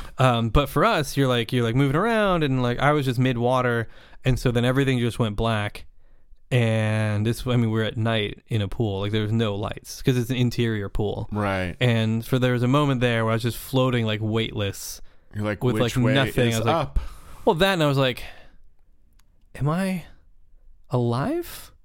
Because there's a moment where just everything just clicked off black. Oh my and it's God. like a light switch like turns off, but you're not like standing on anything. Like you're just there weightless for a moment. And then that's the craziest. And then I felt like the water like moving, and then someone turned on flashlights from above. I was like, "Oh, okay, good, good." Did you really have a moment where you're like, "Was this it?" It was a brief moment before I had to like think about like textures, and like then you could feel the water moving across your face and those things. You're like, oh, okay. But I remember that one like brief moment of, whoa. I was like, what if right now, like for like if you just gone, yeah, like what would it feel like? Like we don't know. Yeah, and once I know, I just can't tell you.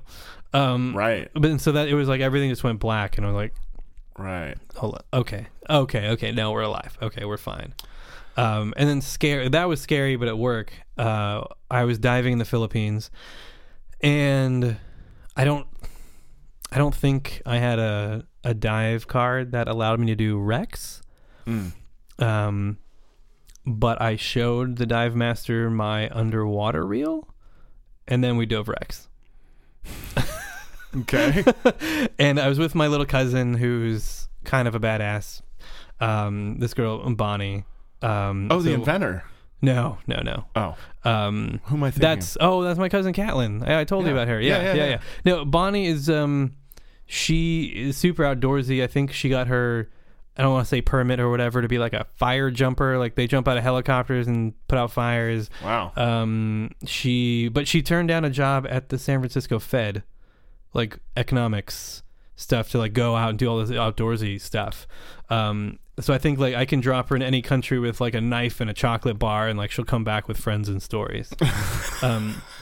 But anyway, so we were diving, and she wanted to go do it, and I showed like, oh, look at this. And so there's a wreck, like a World War II wreck down 120 feet. And 120 yeah, feet. it was deep. Oh, yeah. So we went down, and the second scariest moment was coming up to the ship had sank and turned on its side. Mm-hmm. And so where we went in was like a loading port for cargo. And it's just this, massive, it doesn't look too big until you get up to it. And it's this pitch black hole, in the ship. Mm-hmm. And how big a ship is this? I mean, there were like tractors and tanks and stuff inside of it. Like it's a huge cargo ship. Got it. From World War II that had been from Japan coming down to the Philippines. Got it. And so swimming up to it, you're like, oh, there's the ship. It's huge. Okay, cool. And then, we're going in there. And then suddenly this hole is like 10 times taller than you. Mm-hmm. And you're swimming just pitch black into it with a flashlight. And like it's doing nothing. Yeah, you got to keep seeing the fins of like the diver in front of you so you don't get lost in this ship.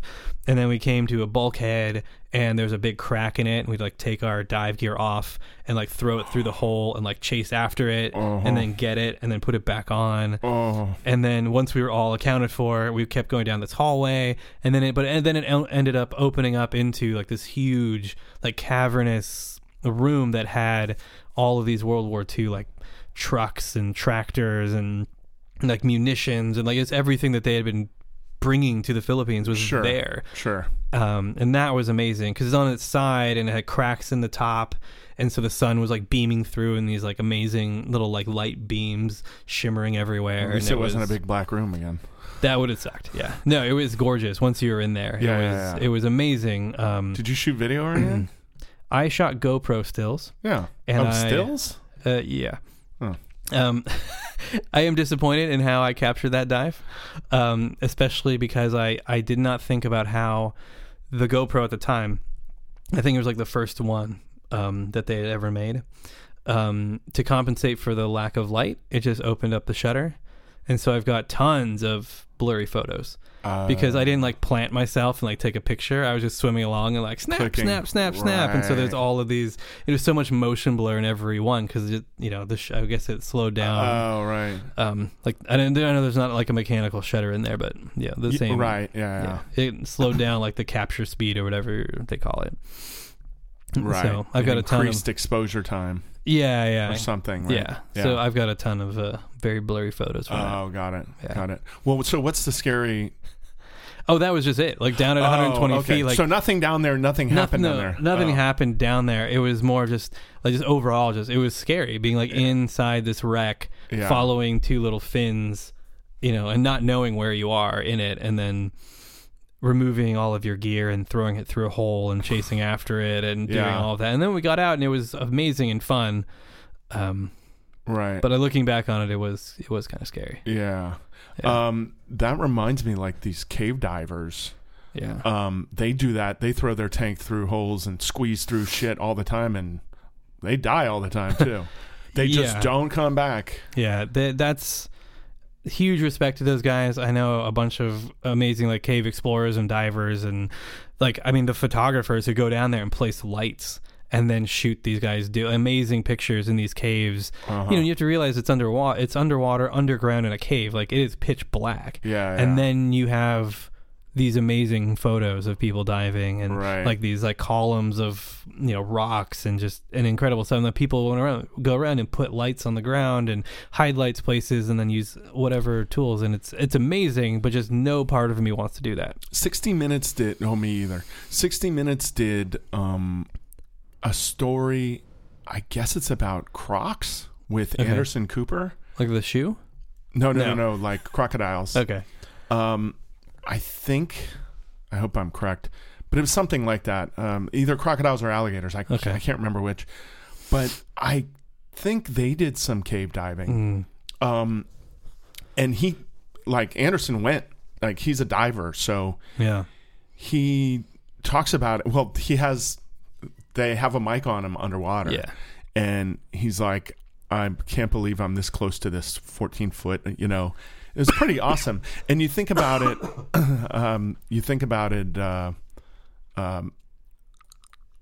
they had to, they lit it and they did, because he just has he has a GoPro on like a selfie stick and a GoPro, I think, mounted on his helmet or something. And then other people are shooting him too. So, Yeah. But 60 Minutes has done some cool stuff, actually. Yeah. That one was frightening for me. I was like, ugh. Yeah. But the coolest one, did you see that movie Solo? About the climber? Oh, Free Solo. Sorry. Yeah. Free Solo, Yeah. yes. Solo's the I was like, Star Wars movie. Huh. No, well, 60 Minutes with that same guy. I forget that guy's name. Aaron. Shit. Anyway, sausage fingers, we call him. Did you see his fingers? Yeah. They're like, they're the strongest fingers ever. But anyway, 60 Minutes did a piece on him, and I'll be on it. The Free Solo is amazing, but the 60 Minutes piece is better. Oh, really? My opinion. The way they shot it, they mounted cameras all over, because he climbed, it's that wall. No one's ever free climbed it before. It's called, anyway, it doesn't matter. Watch the 60 Minutes piece. I forget shit all the time. But he does it, and he's standing at one point on this ledge that's like, I don't know how many inches, 2 or 3. Yeah. And he's just like, I think he's even on his heels on it, and he's whistling, and he's like chalking his hands up. And I'm like, he's so calm. And he's like 180 feet off the ground. Yeah. And he's like on the tiniest. But 60 Minutes had like a camera. There was one mounted like right near him. And Yeah. they probably knew he'd stop there. Because he rehearsed it a bunch with ropes. Kind of like he did for Solo. They didn't really talk about that, but that's what he does. So I'm sure there were people there that knew the guy shooting it would know where he would stop, where he was most likely to take a break or chalk up or things like that. Yeah. But he's like the calmest. Alex Alex Honnold just came to me. That's the guy's name. But anyway, I don't know why I went on to that, but seriously, it's like a 12-minute thing. Oh, it's okay. fucking great. Because Okay. it's 60 minutes, so it's like a it's new one of their story pieces. about him. Yeah. Okay, cool. It's really good. Yeah. I mean, the free solo is very good, I guess it's easier to make something good when it's shorter. I don't know if that's true or not, but anyway. Fair enough. It's it's very good. Yeah. So, El Capitan? Was it El Cap? I think so. Okay. It's just a giant wall. It's like Yeah. you could never climb that, and then he does it. Like, and I think John, the writer, Into the Wild, he also wrote Everest. He's a climber himself. Okay. I have all of his books on a shelf over there, and I can't think of his name. Dang it. Anyway, great writer, Yeah. but he does interviews for 60 Minutes. He talks about Oh, nice. it, and he's like, I don't know if it's him or the other climber guy who are like, they all die. Oh, All these free climbers die. They're Yeah, all we- great, but if they one- don't stop, they all die. yeah. Wow. You know, one Yeah. day either, maybe he does it till he's 50, and then, he's not as strong and he misses that one hold Yeah, that he used to be able to get. that was always easy when he was 25, Yeah. or whatever. I don't know. Yeah. But he seems like really at peace. Hmm. So there's something weird about him where he doesn't. I'm sure there's like some fear and there's definitely respect for the mountain, Right. but like there's something about him where his heart rate doesn't seem to go up. He's like calm and cool, and which you have to be. Yeah. But you also like when in free solo he does that thing where he jumps, and if he misses it, he's dead. Yeah. You have to jump and catch your all your body weight on one little rock. Like, what the fuck? Yeah. But anyway, Yeah. but he's still like chill about it, which is crazy. Yeah. Anyway, I got off on the. I enjoy these things. I don't want to go climbing. I don't really want to go scuba diving. Yeah. I like the freediving stuff. I guess I would try scuba. I'm so old now. I'm like, I'm not that old, but like, Yeah. I'm at a point where I'm like, I don't want to go take classes. Like, Yeah. Fair enough. Yeah. I don't know. I've done Yeah. it. I've done it in my friend's pool a couple of times, Sure. just messing around. But I don't know. Yeah. Whatever. Some people are more curious about certain things than others. Yeah. I guess maybe I'd rather read a book about it. Yeah. What- See some great pictures about it. Yeah. Yeah. Or just, I just like to read nonfiction. Yeah. So like, if you write, John Krakauer is the guy's name. Okay. If you read his book Into Thin Air, Mm. which he wrote that book, it was the most deadly year on Everest ever at the time. Mm. And he did the climb. He almost died. Wow. A bunch of people in his group died, or yeah, I think so. Yeah, a bunch. Wow. And then one guy like lost his whole face. His nose got frostbited off. And Ugh. somehow he was still alive. Nobody knows how he lived. It was crazy. Yeah. Like I think he lost his fingers and like crazy. Yeah. But you read that book and you're like, who would do this to themselves? Why? Yeah. And what I find is there's some that are like real adventurers and like climbers, kind of like John Krakauer, because he'd done a lot of climbing before. He was very experienced. And then there are some who are like, I don't know, they're trying to climb the 7 peaks. They're like those kinds of people. Yeah. And they're doing it for that. But like the average Joe that pays his $50,000 to go doesn't really care. He's like buying bragging rights. Yeah. And meanwhile leaving his feces on the mountain and garbage. You know what I mean? Like, Well, and putting so many of the Sherpas at risk, and yeah. that's it. I mean, I forget. Probably John Oliver did the thing about Everest and how like the Sherpa on one trip may make the trek 40 times. Right. And these guys you do it once. Yeah, and these guys are sitting in tents with like hot food because the Sherpas are bringing up like tents and tables and chairs and heaters and gas and all this stuff up there. Right. Well, Krakauer wrote that I think in the 90s. Yeah, before all Well, that, it was the probably. beginning of it, and he okay. writes about it in the book, which is crazy because it's gotten so much worse. Yeah. But like, there was a rich lady there who demanded a dinner table, and like they brought it, like Yeah. you know, and the Sherpa dragged her up. Yeah.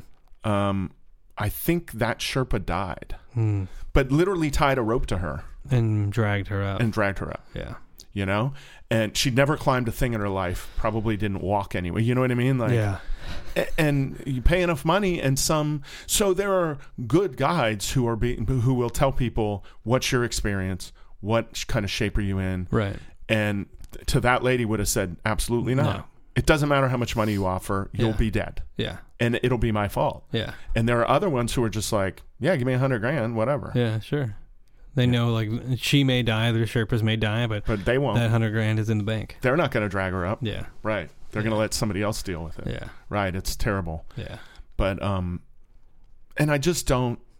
I don't know. I don't have to do everything. I'm sure it's amazing to like the feeling of standing on the top of the world. Sure. But you spend months trying to get there, and you spend max 5 minutes up there Yeah. because you have to wake up at 2 a.m. to get there so that you can get to the peak but while it's still daylight, and then get back down. Like, Yeah. it's all so ridiculous. Yeah. Plus, I like my face and like having all of my fingers. Yeah. It feels pretty good right now. I agree. Yeah. Yeah.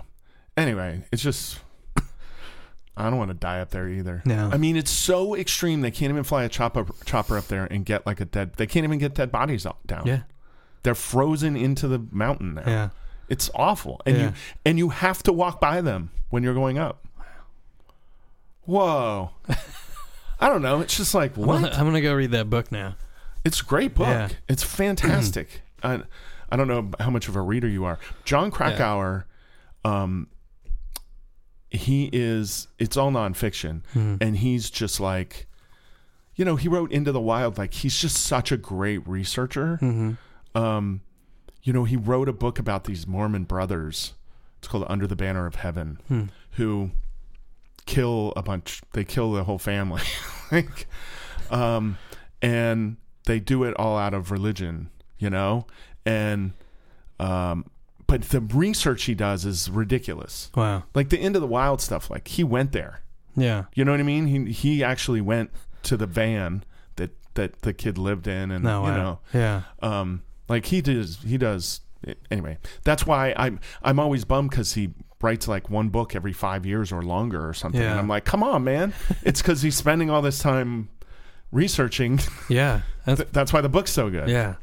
But I mean, for the Everest, for Into Thin Air, that was going to be an article for Outdoor Magazine. So Outdoor paid the fees for him to go, and then it turned into a book, and it's his first book. Wow. He was like an outdoor writer, Yeah. you know. Yeah. Wow. So anyway, I'm tangenting super hard, but I don't care. Would you like to take a break for a minute? I want to get more water. Yeah. Sure. And yeah, we'll be right back. Okay, we're back. I was just saying we've been in an hour and a half already. We didn't even realize it. Yeah. And I haven't even been drinking. Normally, I'm even longer winded when I've been drinking. I don't know if I told you. A lot of times we have drinks on here, but I didn't sleep right. My neck's been killing. Yeah. I don't know. I just didn't feel like having one. And I guess you didn't either. I do have Japanese whiskey here. I have some Tottori. Nice. I might even have a little bit of Nikka. Do you like Nikka coffee? Oh yeah. Yeah. That's one of my favorites. Yeah. It's like sorry, I didn't think about it until you mentioned about being in Thailand and having Japanese whiskey on the plane or whatever. Off mic, obviously. Yeah. Are you a whiskey enthusiast or? I am an enjoyer of whiskey. Right. I can't really tell you anything about it. Okay. I know I like different things, but I couldn't really, like, an aficionado would not be a term for me. Okay. Like, I enjoy drinking it, and I can say, hey, I like that, or oh, I don't like that, but beyond that, okay, nothing. I mean, I don't think there's much more to it than that. Like, enjoying it, like, you don't have to be an expert, but like, if I asked you to describe Nikka over Tottori or over a Yamasaki or whatever, you could you could tell the differences, like, oh, this one's sweeter and this one's.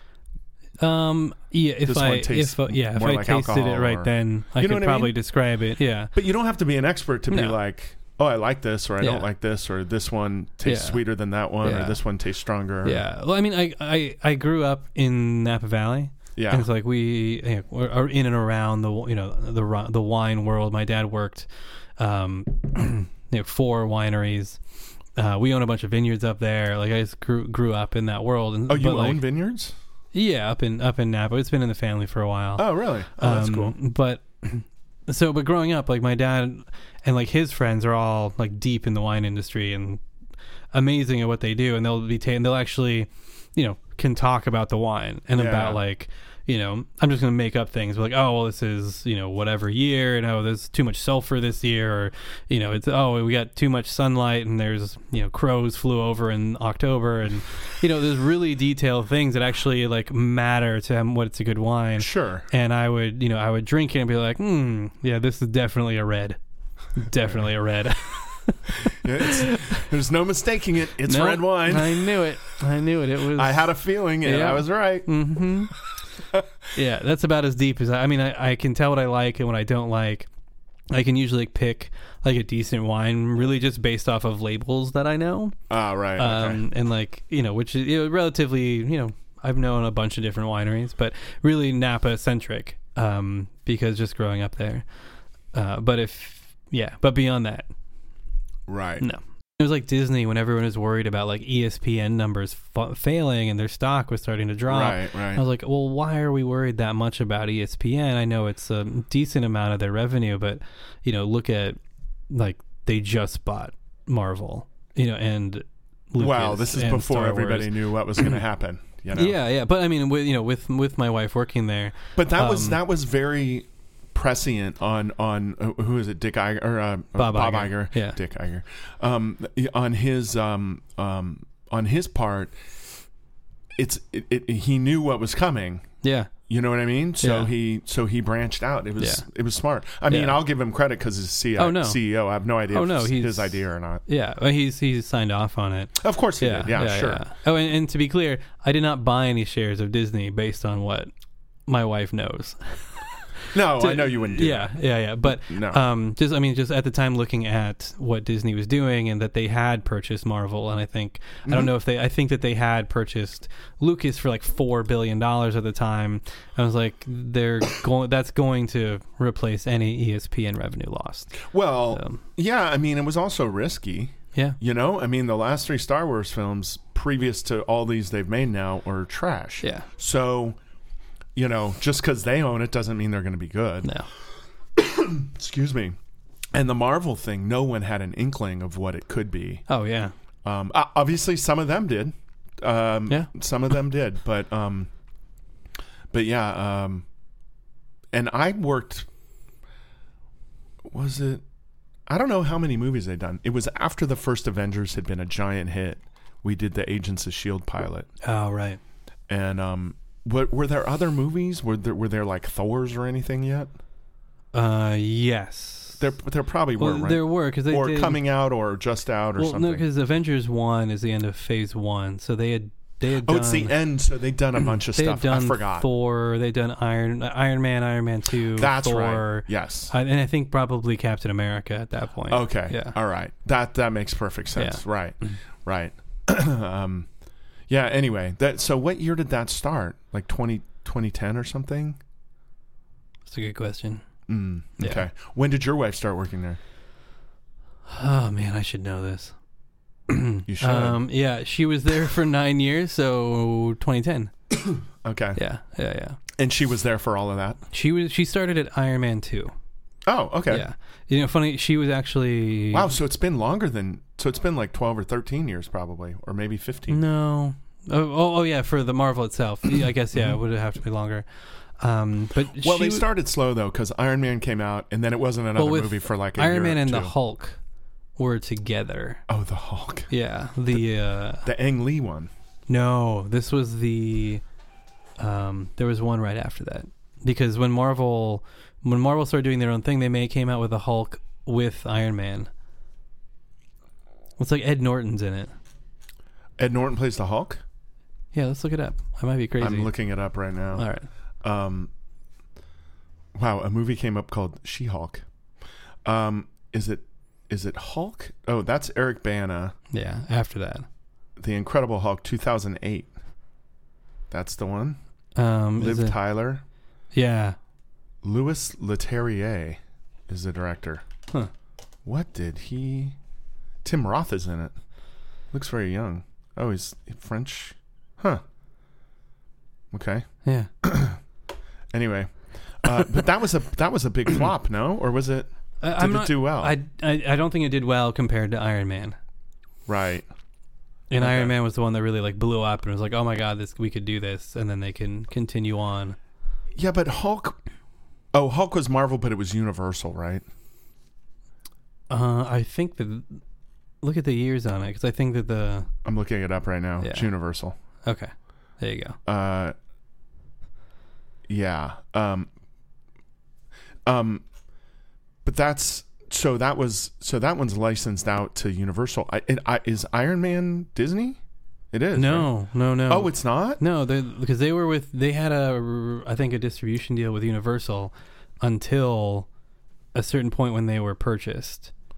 Okay. And then it went over to Disney. And I could be wrong, but I think that like Avengers is the first one, maybe. Okay. But we'd have to look that up. I'm not. Yeah. And I'm not going to look the whole No, everything up here. But that's interesting though. So Disney bought them during that time? Disney bought them, I think, a couple movies in. That's weird. Because they still had like a certain. I remember that they were, I think, sort of bought by them, but then someone else was still releasing the movies, and then it switched over to Complete. Because they were down in Manhattan Beach, and were purchased. They were there for a little bit, and they moved to Disney. Then they moved to Warner Brothers. Marvel was at like Manhattan Beach Studios? Yeah. Oh, okay. Huh. Yeah. I didn't know that. Well, there's still. Does Disney basically? Because they did The Mandalorian down there. Oh, did they? And they did the James Cameron Avatar 2, 3, 4, 5, and 7 there. I think still doing them. By the way, I had to look it up. Okay. It made worldwide $263 million. Okay. So that's pretty darn good. It's kind of half and half. 134 domestic. Right. So that's actually pretty good. Oh, IMDb owns Box Office Mojo now. Yeah. That's funny. I didn't know that. You know who owns IMDb? I forget. Amazon. Oh, yeah. That makes sense. Okay. Like, yeah. I saw one of those wheels of like what Amazon owns, and I was like, oh, Amazon. Oh, really? Yeah. Oh, I would like to see that. Yeah. I haven't seen one of those. It was showing who they're competing with in every space. It's like Amazon, and then it shows all the different companies that they have, and then who they're now competing against in those different areas. Right. Yeah. But funny, my wife, who was at Marvel, she was actually a local 600 loader. Was she really? Yeah. Is that how you guys met? We met in school, and then we moved to LA. She actually joined 600 before me. Oh. Where did you go to school? Oh, up in San Francisco, the Academy of Arts up there. Oh, okay. Yeah. Yeah. It was great. It was a small school. There was like 250 kids. Like we shot film for 4 years straight. Huh. But we went there. We moved down to LA, and she was a loader, and back all on film, and then she decided to go do something else with her life, and she already had like a degree in literature and wanted to get into like the other side of things, so right. did some internships. What was her title finally at Marvel? I always called her the ambassador of awesome, but I don't think that's what was on her card. It was like a director of. Man, I really should know this. Well, what was she doing? No, well, okay, so she was director of creative content and franchise marketing. Okay. And so it was creative and branded content. So pretty much she produced everything that was not the movie itself. Okay. So all of like promo partner pieces, all like the extras that are on DVDs. She did documentaries. She did, they would do like these like sizzle reel promo pieces that show to Walmart to get like something about like movies, like Money for Toys. Right. They have, I mean, there's so many promo partners, that would work with them. She did all of that. Like behind the scenes pieces. She did directors roundtables. She did short films. Got it.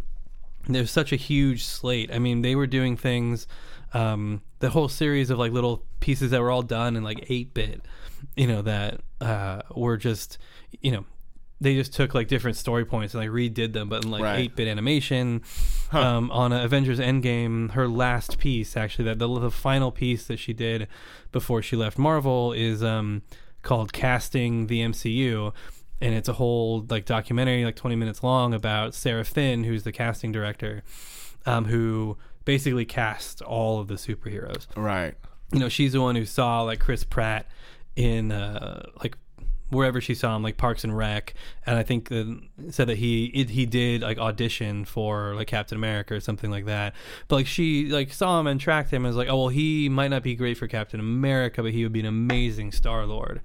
Right. And I'm just paraphrasing. I don't know what she actually thought, but he ended up as, Star-Lord. And so, but she was, she's just the one who's picking all these people, who are become these like gigantic superstars and superheroes. And so, but my wife was trying to come up with ideas for what to put as the extras that would be really interesting, and she thought of Sarah Finn. And it was like, she is incredible. Like no one talks about her, what she does. All these other pieces are like, what do the celebrities eat for breakfast, or like a day with this guy. And she was like, no, like this person is amazing and at what she does, and she's been solid like 20 plus movies in a row. And plus she, obviously she had a great career before Marvel started working with her, and so she like conceptualized it and got the whole thing going and pitched it, and everyone liked it and got it. Before she left, she was still sending like notes on editorial to make it right, and then now it's out there. Oh, cool. Yeah, and there's plenty of short film. There's so much bonus content that's just hilarious and awesome and fun, and even down to working with other people in her team to design the like the collection series boxes that are sent out, like, it's the Tesseract that opens up and all the movies are inside. Like even down to those things, like she still was involved with and had a hand in, and was working with like AR and VR things before she left, and just it was so much cool things that she got to do, and it's such a small team there, that she got to, she didn't have to focus on just one aspect. She could. Anything that she thought of, like she could pitch as like, what if we did this and it'd be perfect for this, and that's a big job.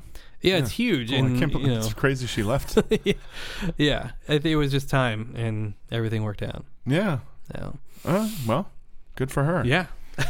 Well, now she has more time with your son, which is great, and she's already found something to be busy with, so she's all good now. With you traveling around all the time.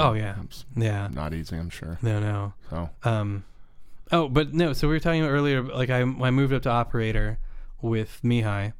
And then I was doing all that and still shooting as much underwater as you can. You gotta like promote yourself and talk to people and show people your work, and it's such a small little niche that there were like 5 people at the top like doing all the big movies, and it was hard to get any of those jobs as like they kind of trickle down.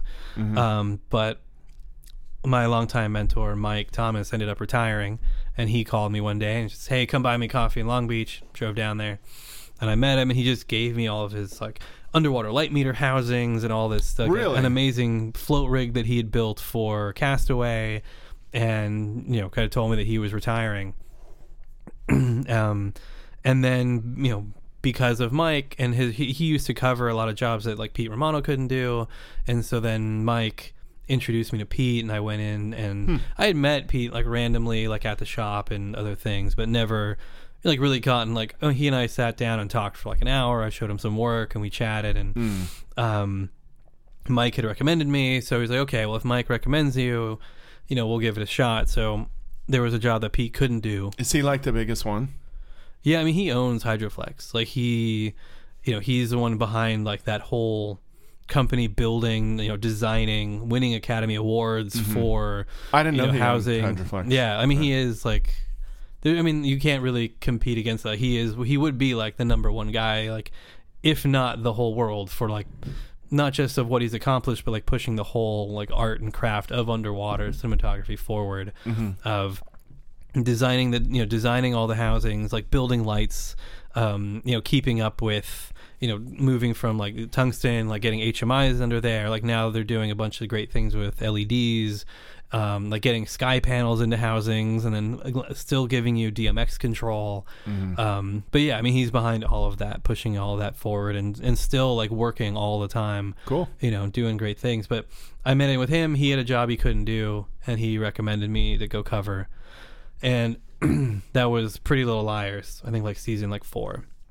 And that was my first like network TV show, to go in and work on. I definitely like at a much higher level, and it was just a lot of, I mean, the same way like when I went in and pulled focus on that, it was like, okay, I think I can do this. Right. And like, I mean, I had been working and shooting underwater a bunch, but not at like that level. Right. So I went in and did that, and then I guess Pete got a good report back, and I ended up going out and working on Scandal and Pretty Little Liars, all in like a 2-month stretch.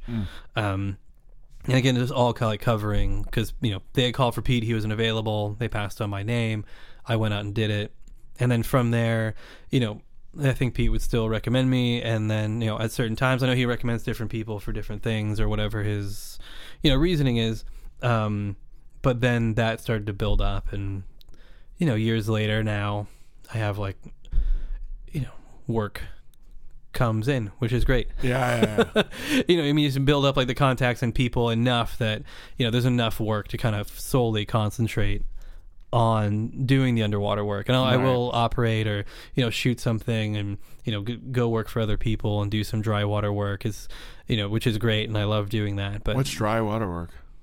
Sorry, dry land work. Above water work. Yeah. It's a new thing I invented. Dry water work. Yeah. I don't have to wear a suit at all. You can actually wear a suit. Yeah, exactly. It's funny. Tell me what you mentioned. We were talking a little off the air, and you talked about Thailand. Oh yeah. You said you did 10 days on a movie in Thailand? Yeah, we did a good amount of time out in Thailand. A Netflix movie? Yeah, Netflix movie.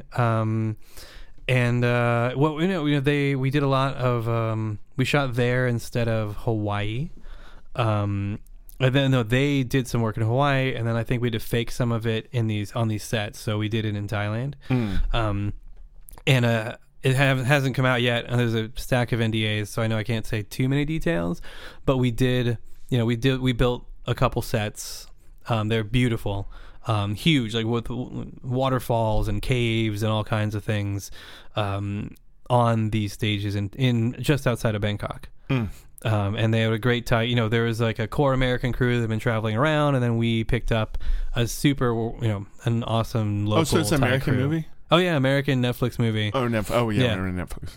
Yeah. No, I mean, there's Netflix. Although in they Asia, make stuff for other yeah. countries, so yeah. But no, it was Netflix US, and it'll get a release here. Oh, okay. At some point Cool. in the future. But it was great to go over there, and then great hardworking Thai crew, and you're gonna always have your miscommunications because honestly, their English is way better than my Thai. Yeah. But sometimes still there's. Yeah. Did you didn't have a translator? No, I mean, they spoke enough English that you could probably get it. Yeah, get that's away the thing. with it. Like Thailand and the Philippines, they all speak English. Yeah. They just all do. Yeah.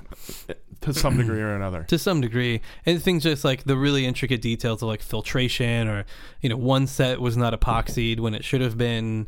Well, we didn't find out about it until like much later on, when the set was crumbling and the water clarity was terrible, and we brought in all these extra filtration systems, and it's like, how fast can you turn over water without destroying your set even more? Right. And working with like the guys there who build the filters and build the whole system, to communicate with them about they're obviously experts in filtration more than I am, and about how much water they can move, but then working with them on because if it moves too much, it'll wreck the set. Yeah, because they didn't seal it, and it was like concrete based. So it like was crumbling away. So if the water moves too fast, it'll just crumble more. Yeah, it'll crumble like in a road.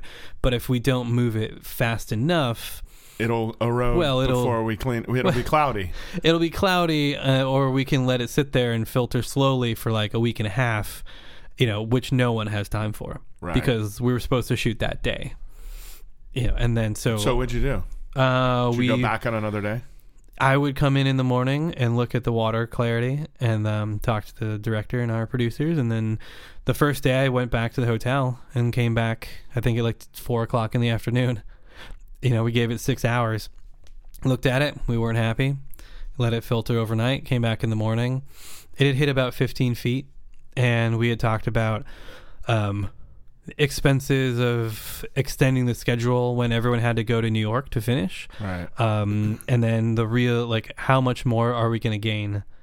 So if it's gone from like 1 foot, now to 15 feet, if it goes out to 30 feet, is that worth it? What goes to what? The visibility. Sorry. Oh, so if it starts off at like I understand 1 foot visibility. That makes sense. Yeah, that makes sense. And so we decided I got the camera in there and it was already lit and we were looking at it, and we decided that we wanted crystal clear, but that obviously wasn't going to happen. Right.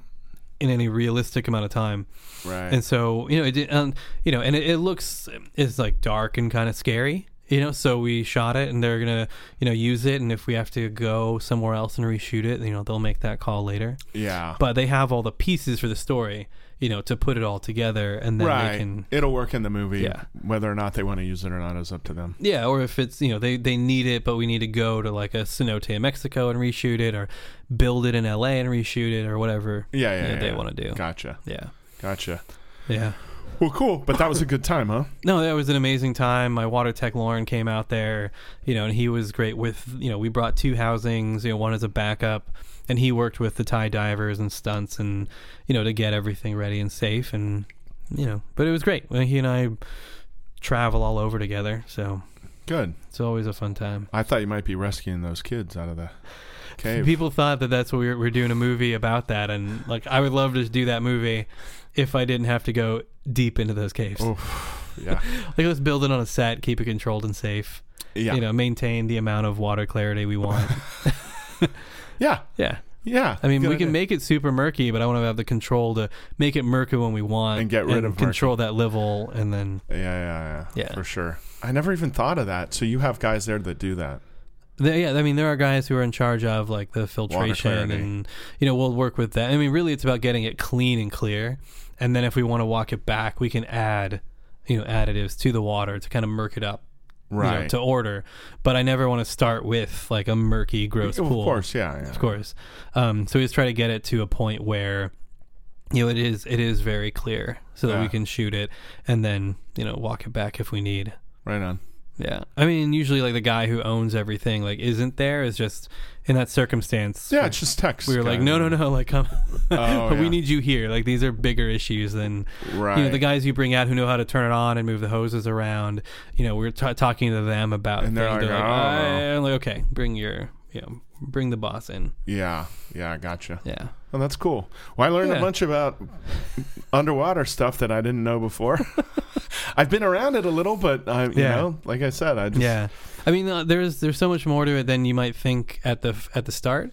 Right. And one of the things is a lot about... It's a little more complicated than just putting your gear on and jumping in with a camera. Yeah. And I think you can, as you're watching underwater scenes, you can look for like the nuances. Like if you're watching a frame and it's just kind of the horizon's shifting left to right, like you can feel their fins, as they're swimming backwards.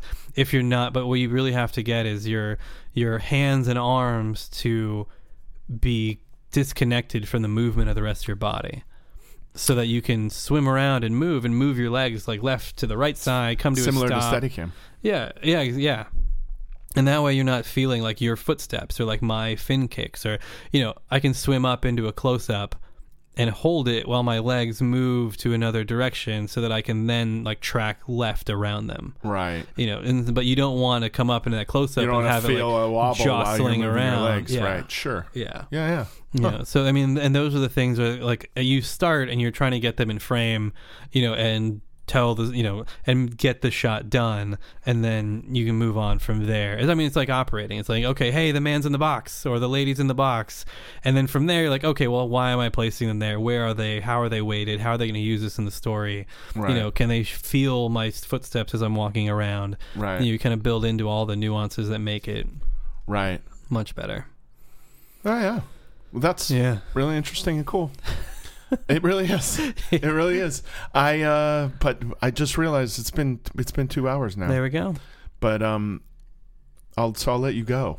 I'm sure Right. you have other things you'd like to do today besides just this. We'll drink that whiskey and turn the mics off. Okay, good idea. Thanks for coming on, man. Hey, my pleasure. Thanks for having me. It was fun. Yeah. Thanks again to Ian for coming in and doing the show. Hopefully it won't be another 6 years before I see him again. Thank you to Walter Clausen for their continued support. And thank you to my Patreon members for supporting the show. It's much appreciated. I'm glad you enjoy it. And thanks everybody else for listening. I'll catch you next time.